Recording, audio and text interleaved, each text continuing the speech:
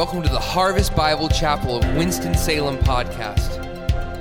We believe in proclaiming the authority of God's Word without apology, lifting high the name of Jesus through worship, believing firmly in the power of prayer, and sharing the good news of Jesus with boldness.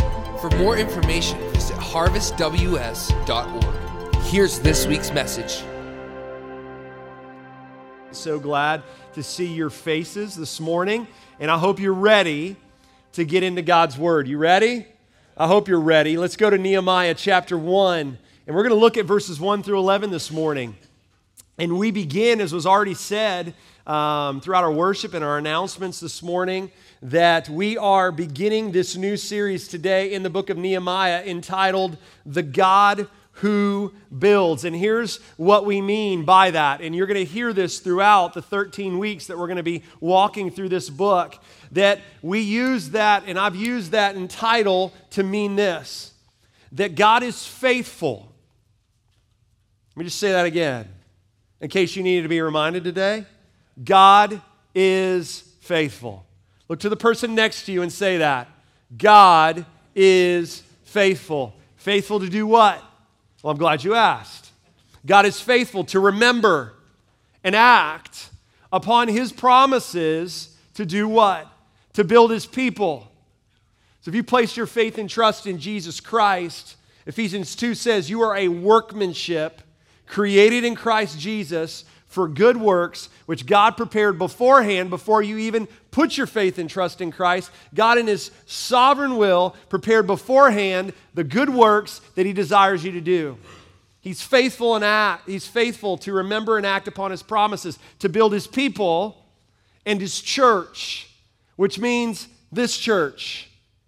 He's faithful. He's going to continue to build this church. But here's the deal. Not just this church, not just Harvest Bible Chapel, Winston-Salem, but other churches that stand on the gospel in Winston-Salem. I don't know if you knew this or not, but we're not the only church. Didn't know if you knew that, so newsflash today. There's other great churches in this area that stand on the gospel of Jesus Christ, and we need those churches if we're going to reduce lostness in this area. In this nation, there's churches that God is building. In this world, He's building His church. For what purpose? For His glory. That's what we mean by the God who builds. That's the God who we serve. And so before we read and get into Nehemiah 1, I want to give you like a 30,000 aerial foot view to lead you up to where we will find ourselves in Nehemiah 1. So are you ready for this? You better buckle your safety belts. We're going quick. All right, you ready for this? So God made a promise all the way back in the book of Genesis to Abraham, that Abraham and you, all the nations of the earth, will be blessed. That out of your seed, I'm going to build a people. And so God makes that promise to Abraham, and over many, many years of it seeming like God was never going to follow through on that promise, God finally gives Abraham a son that He promised, even though Abraham went his own way and tried to figure it out. But eventually God gives Abraham a son, and his name is Isaac, and out of Isaac He builds the nation of Israel. Now fast forward to the book of Exodus. The people of Israel find themselves in the captivity, and they're in captivity under Egyptian rule. And it seems like all hope is lost, and Israel is enslaved as a people and being abused as a people, but God is faithful to do what? To remember and act upon His promises. And so God, in the midst of their slavery, in the midst of hearing their cries, in the midst of hearing their persecution and knowing what's going on, God is faithful, and He remembers His covenant, He remembers His promise, and so He raises up a man named Moses. And Moses is used by God to lead the people of Israel out of captivity towards a land that He promises that He will show them. But because Israel is stubborn like we are, let's not be too hard on the history of Israel in the Old Testament, they did begin to doubt God's goodness, doubt God's provision, doubt that God is faithful to keep His promises. And so they begin to rebel, and because of their rebellion, God causes Israel to wander around in the wilderness for 40 years. And actually allows that generation that doubted God, that chose to not believe in God's promises, for that generation to die off.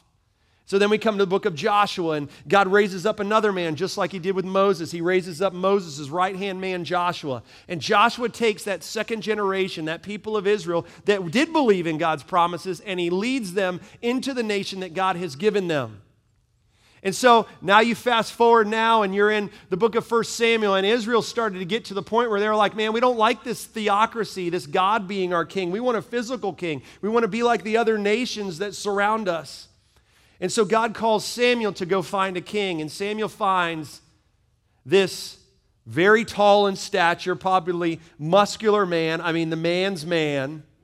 The Bible describes that in 1 Samuel that he was head and shoulders taller than every other man. So he's the guy that you would literally pick out of a crowd and say, I don't know that guy, but I want to follow that guy. And so Samuel chooses Saul to be king, and Saul rules over Israel as their king. But here's the reality. Saul forgets to remember God's promises and to follow God with all of his heart. And so God eventually takes his anointing off of Saul, and God tells Samuel, I want you to go find another king. So Samuel goes to Jesse's house, and God tells Samuel to go to Jesse's house, and he goes to Jesse's house, and he tells Jesse, bring out all your sons. And so Jesse does that. He brings out all of his sons, and Samuel looks at these young men, and he looks at those that are strong and those that are talented and those that seem to be just like Saul. And you know the story, if you spend any time in his word, that God tells Samuel, those are not who I want. And so Samuel, being perplexed, goes back to Jesse and says, Jesse, do you have any more sons? He's like, well, I got the youngest son, but he's out keeping my sheep. And you know the story. Samuel says, get that son. And that son comes, and that son is David. And God tells Samuel to anoint David king. And after a period of time of waiting where David's running for his life because Saul is jealous of David, David becomes king. And Israel flourishes. Israel experiences prosperity that they've never experienced before. And then King David has another son, and his name is Solomon. And Solomon takes the throne when David dies. And they experience even more prosperity. And Solomon's spoken of as the wisest king that ever ruled in Israel. And at the end of his life, Solomon writes a book of Ecclesiastes because he figures something out, that in spite of having all the wealth and everything you could imagine, he realizes that it's all vanity. And so Solomon has some sons. But here's the reality. They weren't like Solomon, and they weren't like David. See, they were wicked. And so Solomon's sons take over, and fast forward, what happens is now you have Israel, instead of being one nation, because of rifts and because of rebellion and because of not following God and what he had called them to do, there began this rift. And now you have a northern kingdom and you have a southern kingdom. And the northern kingdom, king after king after king, were wicked. There was never a good king in the northern kingdom. And in 722 BC, the Assyrians come in and they take over the northern kingdom, and they disperse all the Israelites into the Assyrian kingdom. Now, Judah fared much better. Because what Judah in their history, the southern kingdom, is you had a good king, a godly king, and then you'd have a wicked king. And then you'd have a godly king, and then you'd have another wicked king. And so there'd be up and down, and God in his mercy would bring judgment, bring consequences, and then a godly king would rise up. But here's the reality. 136 years after the northern kingdom fell, the southern kingdom falls. And they fall under Babylon. And Babylon takes over the southern kingdom and does the same thing as the Assyrians. They disperse the people everywhere. All the Israelites, they take them every place throughout the Babylon Empire. But then, you know, God in his sovereignty, and God, because he's in control, because he's faithful to remember and act upon his promises, he rises up Persia, and Persia overthrows the Babylonians. And now Persia rules over the southern kingdom of Judah. And there's this king that God in his sovereignty raises up who has no desire at all to want to believe in Almighty God, but he makes a decree. Cyrus makes a decree, and he makes this decree that Israel, that the Jews can actually go back to Jerusalem. And they can actually rebuild the temple that was destroyed by the Babylonians. And so Ezra and Nehemiah, which is the book right before Nehemiah, go hand in hand. And so Ezra takes these group of people back to Jerusalem and begin building the temple. And it takes them 20 years to build it because of so much opposition that they experience. But here's the reality. Then in Ezra in the beginning part of Ezra in chapters 1 through 6, Ezra and the people start to rebuild the walls. And King Artaxerxes hears about it and stops it and burns those walls down and the gates that they've already constructed by fire so that they can't rebuild their walls and they can't rebuild their gates because that was the protection that they were given. And Artaxerxes did not want that. Which leads us into the book of Nehemiah. And Nehemiah starts 13 years after the book of Ezra begins. And so I say all that. That was a fast ride, wasn't it? I say all that to now get us into Nehemiah chapter 1. And we're actually going to look through this entire chapter of 11 verses. And here's the overarching idea that I want you to get today. Understanding that we serve a God who builds. Understanding that He wants to build into your life. Understanding that He wants to build this church. Understanding that He wants to use this church to be a part of building the church in Winston-Salem and in this state and in this nation and in this world. That's what God desires. Not for our glory, not for your glory, but for His glory. So here's the idea, is that you and I have a privilege, and I use that word for a reason. We have a privilege. Is it a responsibility? Yes. Is it a desire? Yes. But we have a privilege of living in partnership with this God who builds.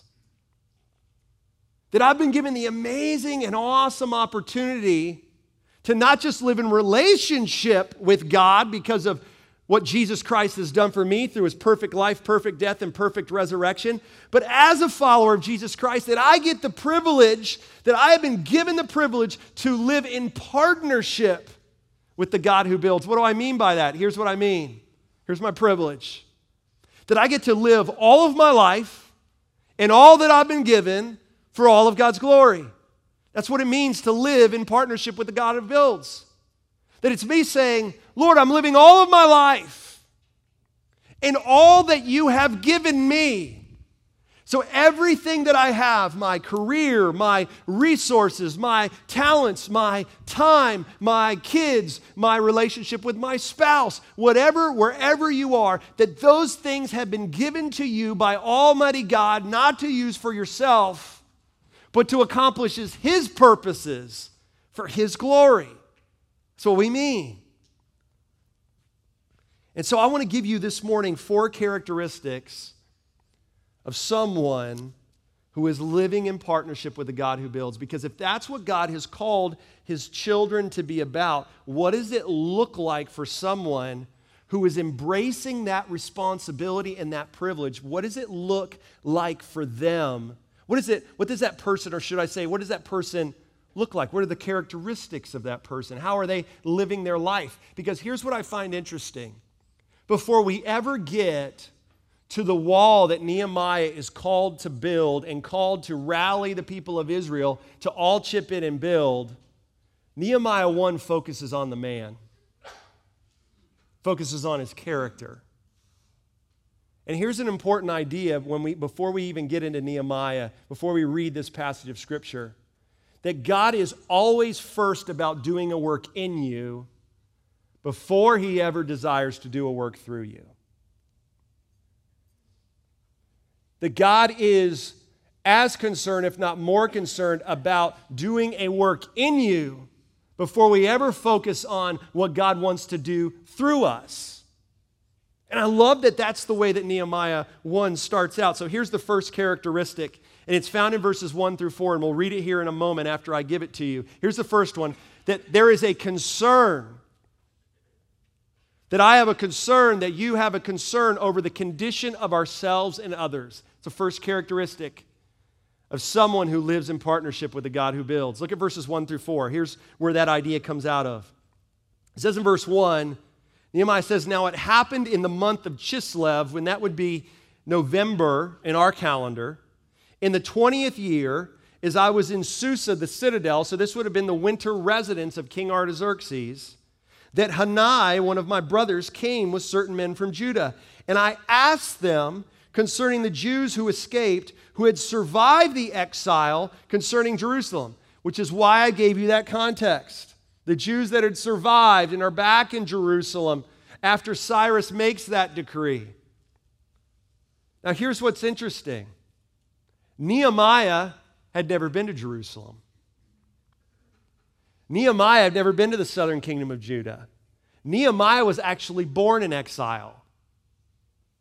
So, Susa in Persia would have been his home.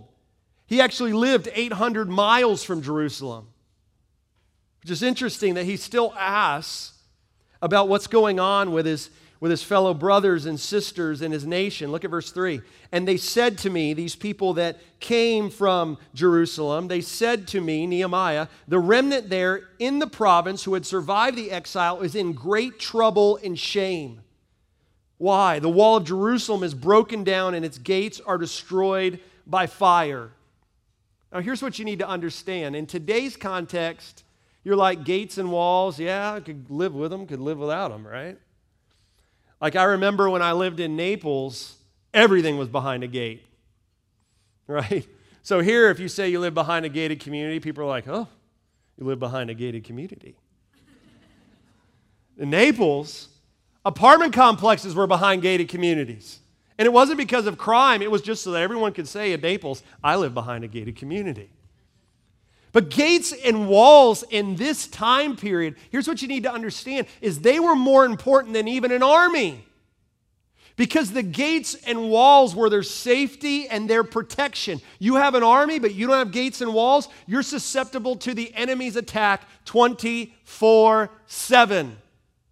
This was a monumental deal to the city of Jerusalem. And when I look at this passage of Scripture in verses 1 through 4, the reason why I say the first characteristic of someone who's going to live in partnership with a God who builds is they ought to have concern over the condition of themselves and others is because I look at verse 2 and I see these words in verse 2 that it says that when Nehemiah's brothers or fellow countrymen from Jerusalem come, that Nehemiah does this. It says, and I asked them. Like Nehemiah actually asked the tough question. Because I believe if we're going to have concern over the condition of ourselves and others, that means that we need to have a sensitivity to ask the tough questions, get this, of myself first. Because here's the dangerous mindset, and I've been like this, and chances are you can identify with this, that when it comes to asking the tough questions, we oftentimes have this mindset.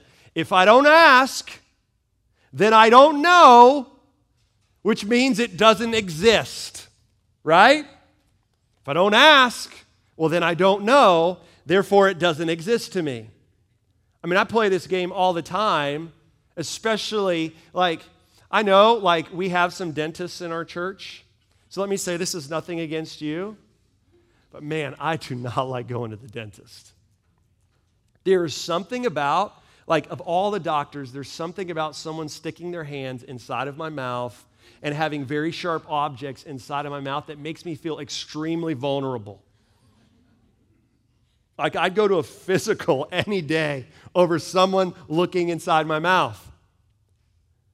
And I take that philosophy all the time. I hate to even go get my teeth clean. You're like, man, don't you love that feeling when your teeth are clean? Yeah, that's a great feeling, but it's the process before you get there. Because in my mindset, it's like, well, if I don't know, if I don't ask, then I don't know, and it doesn't exist. Right? That's many times how we live our life. Is that we don't ask of ourselves the tough questions. That we're not constantly taking inventory of our life and saying, man, do I have concern over the condition of my life? Am I actually asking myself, where have the walls been torn down in my spiritual walk with the Lord? Where have I torn them down? Where are they weak because I'm not giving attention to them? Let me look and let me see where I'm getting lax on this or that. Here's some interesting questions that I came up with, personal questions that we need to ask of ourselves. I'm going to go through them quick. Here's the first one. Is there any unconfessed sin in my life? That's the question I always ought to be asking myself. Is there any sin in my life that is unconfessed? In relationship with God, vertically, or horizontally in relationship with others? Here's another question. How is my relationship with the Lord? How would I characterize my relationship with the Lord? Are those walls strong? Are they torn down? Are they in shambles? How's my relationship with the Lord? Do I spend time in His Word every day? Am I praying to Him? Am I getting on my knees with a list, praying out loud, seeking God for the things that are ahead of me? How's my relationship with the Lord? How am I loving my wife or husband? Like, Lord, let me look at my life. If I'm married and say, how am I loving my wife? How am I loving my husband? How about this? What's my relationship like with my kids? God, let me look at your word and then look at my life and say, am I being the dad that you desire me to be for my children? Am I being the mom that you desire me to be for my children? Am I being the grandfather you desire to be for my children? Am I my grandchildren? Am I a grandmother and looking at your word and saying, am I being the grandmother that you desire me to be for my grandchildren? It's having sensitivity to actually ask, rather than saying, well, if I don't ask, then I don't know and it doesn't exist. How am I loving my friends? Like, am I a friend that I would want? Is there a sensitivity to ask the tough questions of myself? Because Nehemiah asked a tough question. But not just in relation to ourselves, but what about my relationship to others? What about your relationship to others that God has put you in contact with sovereignly? Like, Nehemiah is concerned enough to say, what's going on with other people? Here's some questions to ask in relation to that. Am I self-absorbed and selfish? Like, do I even think to ask? Let me ask, how are you really doing? Like, when I go up to someone, am I saying, how are you doing? I'm fine. I already talked about how I dislike that word. I'm fine. No, but how are you really doing? Like, we don't even realize that we ask that question, right? Like, I found out when I was up in Chicago with guys that were international from Africa and all over Haiti and the Caribbean and all these different places that churches were being planted. I found out that how often we ask this question in American culture, and we don't even realize how ridiculous it is to people who aren't in our culture. Like, you say, hey, how's it going? And they actually started to tell you. And then you're like, what did I say? Right? But actually saying, how are you really doing? Because that's what Nehemiah does. He has concern over the condition, not just of himself, but also of others. Here's another question. What needs to change in our relationship? Guys, when's the last time you asked that of your wives? Well, if I don't ask, then I don't know, and therefore it doesn't exist. Or wives, how is our relationship doing? Or your friends, how's our relationship doing? Here's another one. This is the last one. Let me ask, what are the needs in my church? Let me ask that. Where are the needs where I work? Where are the needs with my neighbors? Going back to that question, how are you really doing? Like, believing that God has placed you where you live and where you work and where you go to church for a reason. You know what it is? It's to live in partnership with the God who builds, to make a difference. As we look at this passage of Scripture, it's the first characteristic that we see in Nehemiah that God desires of someone who lives in partnership with Him is to have concern over the condition of ourselves. Here's what this looks like every day. Here's what this looks like in me and what I need to pray every day. You ready for this? Here's the prayer. God, would you give me your eyes to see what you want me to see? And would you give me your ears to hear what you want me to hear. That's a prayer that we ought to be praying every day. God, would you give me your eyes to see what you want me to see? Help me not to be self-absorbed. God, would you give me ears to hear what you want me to hear, to actually be cognizant and to actually listen to the needs that are around me and the relationships that are around me. Nehemiah had a concern over the condition, not just of himself, but of others. Here's the second characteristic. It's found in verse 5. Would you look at verse 5 with me? Look at verse 5. Nehemiah finds out the condition of the walls and the gates of the city of Jerusalem. It weighs so heavy on him, as we're going to see here in a few moments. And look at what Nehemiah does in the midst of this crisis. Look at what he says in verse 5. And I said, O Lord God of heaven, the great and awesome God who keeps covenant and steadfast love with those who love him and keep his commandments. Now I want to go back to this reality. Nehemiah never lived in Jerusalem. Nehemiah was born in captivity. 800 miles he lived from Jerusalem. But evidently, Nehemiah spent time in God's Word. Because he says, God, here's what I know in the midst of this crisis, in the midst of the condition that I've been made aware of. Here's what I know. Here's the thing that I can bank on. Here's the conviction that I have a conviction. It's the second characteristic of someone who is in partnership with the God who builds. There is a conviction about God's character. And it's a conviction that's not rooted in circumstances, but it's a conviction that's rooted in God's Word. Because in verse 5, the way that Nehemiah, the way that he describes God, tells me that Nehemiah spent time in God's Word. How did we define the God who builds? God is faithful to remember and act upon his promises to build his people and his church for his glory. Notice what it says in verse 5, that Nehemiah calls God the great and awesome God who keeps covenant.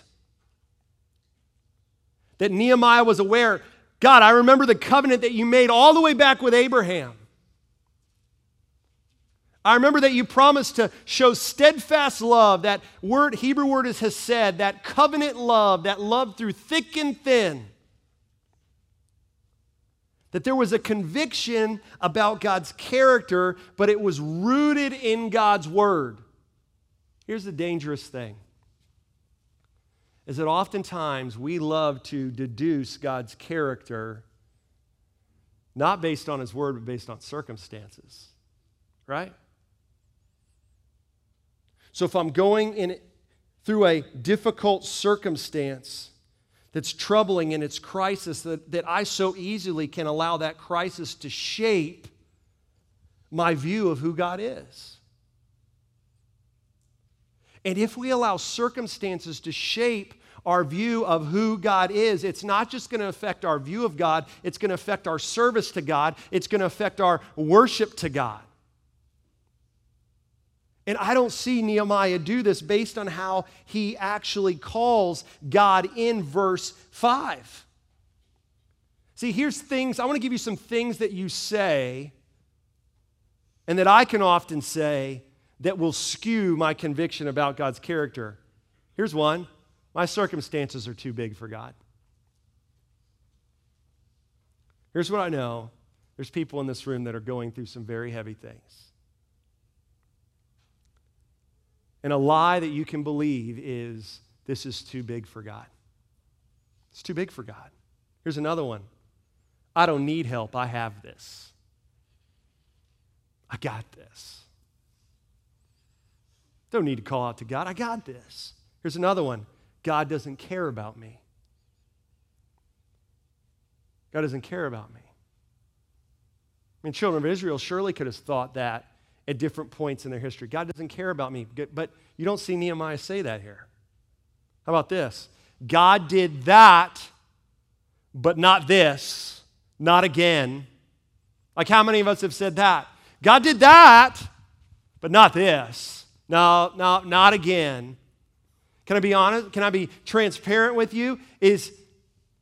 I found myself there so many times. I found myself there, if you know our story, when God called us to leave Naples, where we were for 10 years, to to join Harvest and to go up to a training center for 4 months, not knowing what the end of that story would be. This hit home in my life in that time. Because 10 years earlier, God called us to go and plant churches in Naples, and we left northern Pennsylvania. But I remember saying this to myself, God, I was 30 last time I did this. I was 30. Now I'm 40. A little more established. Maybe have a little more experience. My kids were 3 years old in 3 months. They didn't know what was going on. Now they're 12 and 9. Like, God, we were moving from Pennsylvania, northern rural Pennsylvania, to Naples, Florida. It doesn't take too much convincing to do that. Now you're asking us to leave Naples, Florida, go to Chicago for 4 months in the wintertime. And we're moving not even knowing if that meant to plant a church or to serve in an existing church.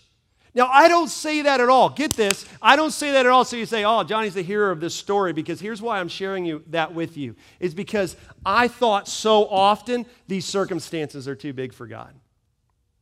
I thought so often, I don't need help in this. I got this. I thought so often, man, God, you did that. But this, again. And what I had to do to deal with those thoughts and those circumstances is I had to take the discipline to get into God's Word and allow God's Word to shape, once again, my conviction of His character. Because here's the things that we do need to believe about God that are actually found in verse 5. Nehemiah calls God, O Lord God of heaven. You know what that tells me? Here's a characteristic about our God and His character. That God transcends our circumstances. That Nehemiah doesn't call God God of Israel, but he says God of heaven. In other words, God, you dwell in heaven. You dwell in a place that transcends circumstances. You're not affected by circumstances. You're not affected by the reality that King Artaxerxes actually stopped these walls, and now you're asking me to go and ask him again. And my life actually could be taken because I'm going back to him to reverse something that he already decided. Nehemiah says, Lord, I'm reminding myself that you transcend circumstances. Look at what else he says. He calls him the great and awesome God. Here's something I need to believe about God's character, that God is big, get this, and you are not. Turn to the person next to you and say, you're not big. Like, I just got a lot of your attention. You're like, ooh, I want to say that to the person next to me. Yeah. Nehemiah says, Lord, you're the great and awesome God. God, you're big. I'm not. Here's what else he says. Look at what he says. Who keeps covenant and steadfast love. Here's the third thing we need to believe about God's character based on this verse that Nehemiah quotes. That God is faithful. He's loving and he never changes. He never changes. It's part of his character. It's the doctrinal word. He's immutable. He never changes. Me, I can change all the time. I can be happy one day, angry the next. I can be happy in an hour and angry the next hour. And you're the same way, but God never changes. So I never need to say and need to think, God, you did that, but not this, not again, because God never changes. And Nehemiah had a conviction because it was based in God's word of what he read in the Old Testament, that God is faithful to act and remember upon his promises. And we can say today, that's a reality, that he wants to build you, and he wants to build me, and he wants to build this church, and he wants to build his church across the globe for his honor and his glory. Here's the third thing. Third characteristic, confession and repentance. Confession and repentance. Look at what it says in verse 6 through 10. Here's this prayer now of Nehemiah after he reminds himself of God's character. God's character actually fuels his confession and repentance, his posture towards God. He says, let your ear be attentive and your eyes open to hear the prayers of your servant that I now pray before you day and night for the people of Israel, your servants. Which that tells me that Nehemiah just didn't start praying for people and have a concern over other people other than himself right when his brothers came and told him the plight of Israel. He'd been doing this over and over again. It says, confessing the sins of the people of Israel, which we have sinned against you. Even I and my father's house have sinned. We've acted very corruptly against you and have not kept the commandments, the statutes, and the rules that you commanded your servant Moses.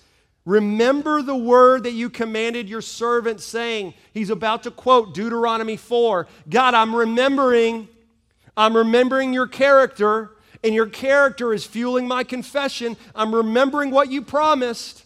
I'm remembering that you never change, that what you did in the past you can do again. Look at what he says. If you are unfaithful, this is God speaking, I will scatter you among the peoples. But if you return to me and keep my commandments and do them, though your outcasts are in the uttermost parts of heaven, from there I will gather them and bring them to the place that I have chosen to make my name dwell there. They are your servants and your people whom you've redeemed by your great power and your strong hand. You know what I see, or should I say what I don't see, in Nehemiah 1, 6 through 10, is he never blames God. He doesn't say, God, you forgot me, and you forgot your people, and that's why these walls are broken down. That's why these gates have been destroyed by fire. That's why the people in Jerusalem are open to the enemy's attacks. It's you. Doesn't do that. He takes inventory of his own heart and the people, and he says, we need to confess. We need to repent. Because this has happened so that we would turn our eyes back to you. See, I'm not saying that every circumstance that happens in our life is because of sin, because that would be torturous in our minds. No way I'm saying that. God's word doesn't say that. But there is an aspect that if we are going to live in partnership with the God who builds and be people that God desires to use to accomplish his purposes here on this earth, that we need to have a lifestyle of confession and repentance. I want to give you 3 characteristics of what that looks like, because oftentimes there's a lot of confusion on, well, what does it look like for me to confess and repent? Here's the first thing that I see in verse 6. Nehemiah says, we've sinned against you. Even I and my father's house have sinned. Like Nehemiah even puts himself in that boat. And you might, if you're paying attention, you would say, well, Nehemiah didn't even live in Israel. He didn't even dwell there, but yet he's putting himself in this same boat. And Nehemiah's just saying, Lord, I know I've sinned. I know there's been times where I've gone my own way, and I'm no better than anybody else. So here's the first characteristic of confession and repentance. It's directed towards God, and it's not about me. That when I examine my heart and I see that there's sin in my life, that I'm saying, Lord, I've sinned against you. I've sinned against you. God, I want to see my sin the way that you see my sin. Here's a second characteristic. It's motivated by godly sorrow, not selfish regret. How often is that true of our confession and repentance? Well, I'm sorry I got caught. I'm sorry for the consequences that I'm experiencing, rather than, God, I'm sorry because I sinned against you. That I believe that this could give me what only you can give me. That there's an idea of brokenness there. There's brokenness in my heart, that I'm seeing my sin and the situation through your eyes, not my eyes. That there's not this selfish regret that I'm sorry for what I got caught and I'm experiencing the consequences of my sin. And here's the third characteristic, and here's the hope. Because it's not me beating down on myself, but it's me acknowledging when I've done wrong. Is, man, when I'm confessing and I'm repenting of my sin, I'm looking to Jesus, right? I'm looking to Jesus for deliverance from the penalty and power of sin. I mean, that's what Nehemiah does in verse 10. He says, these people, they're your servants. They're your people whom you've redeemed by your great power and by your strong hand. And isn't that what Jesus has done for us?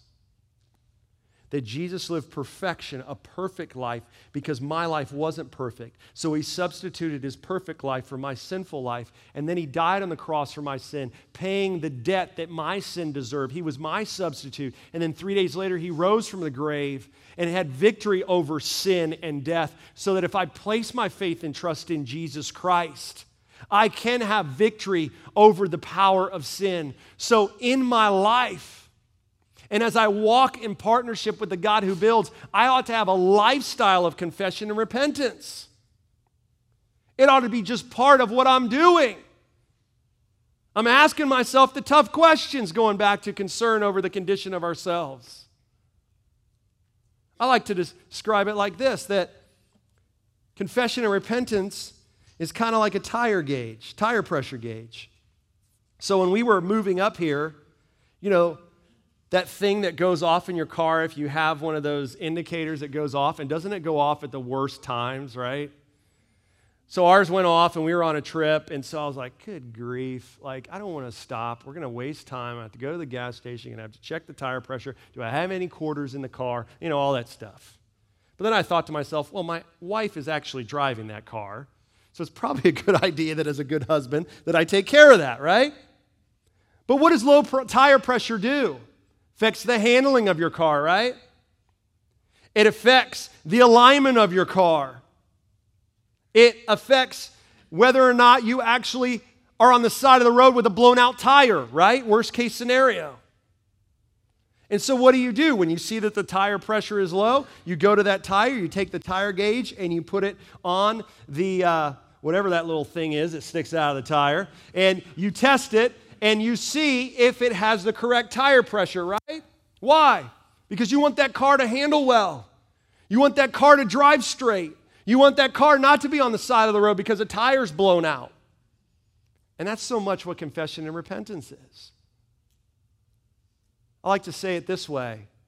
You can tell the quality of your relationship and the health of your relationship with God and other people when you ask yourself this question. When's the last time I've uttered the words, I'm sorry, will you forgive me for fill in the blank? I can always tell the health of my relationship with Lori when I think to myself, when's the last time I've said, I'm sorry, Lori, will you forgive me for blank? And if it's been a long time, I may have the temptation to think, well, I'm doing pretty good. But then I get hit with the reality stick from the Holy Spirit that that's not the case. Confession and repentance is a way that we're constantly saying to ourselves, God, what's the condition of my heart?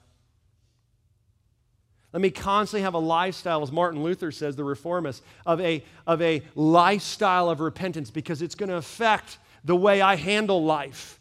It's going to affect whether I'm walking in step with the Lord. It's going to affect whether or not I have a blowout and I'm on the side of the road having to deal with something far worse. Nehemiah understands the importance of confession and repentance. And let me say this again, in case you forgot. God does a work in the person before he ever does a work through the person. God, I want to live a lifestyle of confession and repentance. And here's the last thing.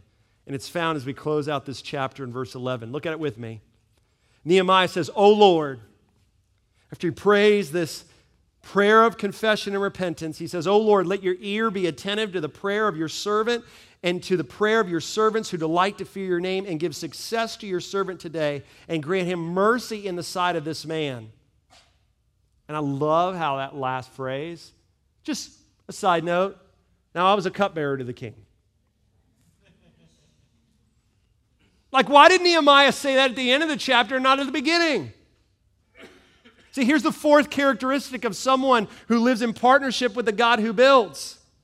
There's a confidence that God desires to use you and use me to accomplish his will. Nehemiah was one person. One person born in exile, had never been to Jerusalem, had never seen those walls that were torn down, had never seen those gates that were destroyed by fire. He was one person, but he rose to a position of influence in the king's court, King Artaxerxes. Why? So that he could eat the best food, so that he could drink the best wine, so that he could wear the best clothes, so that he could live in a palace. Because a cupbearer was one of the king's most trusted people. Why? Because he ate the food before the king did. And if they poison the food, guess what? Nehemiah dies, not the king. But the king has to trust that Nehemiah actually ate the food. And Nehemiah understood, God, I'm not in this position just so that I can live a lifestyle of luxury.